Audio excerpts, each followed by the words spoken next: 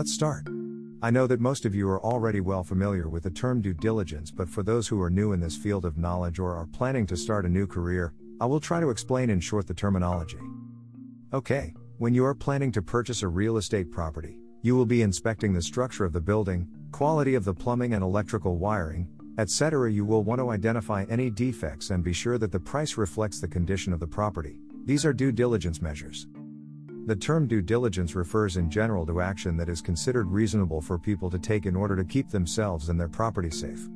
And if we are talking in a business context, then due diligence is the detailed examination of a company and its financial records, done before becoming involved in a business arrangement with it.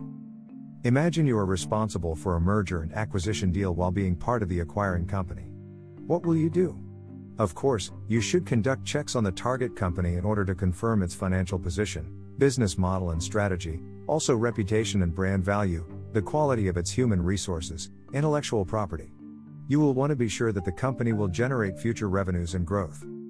In conclusion, we can say that due diligence is a primarily good business practice to ensure that people and/or organizations keep their dealings secure by understanding the risks and facts associated with the business, transactions, properties, or parties involved. In practice, due diligence entails performing a series of inquiries to help a person or company decide on the appropriateness of undertaking business with particular parties. Understanding the facts and risks will give us a chance to make a proper decision.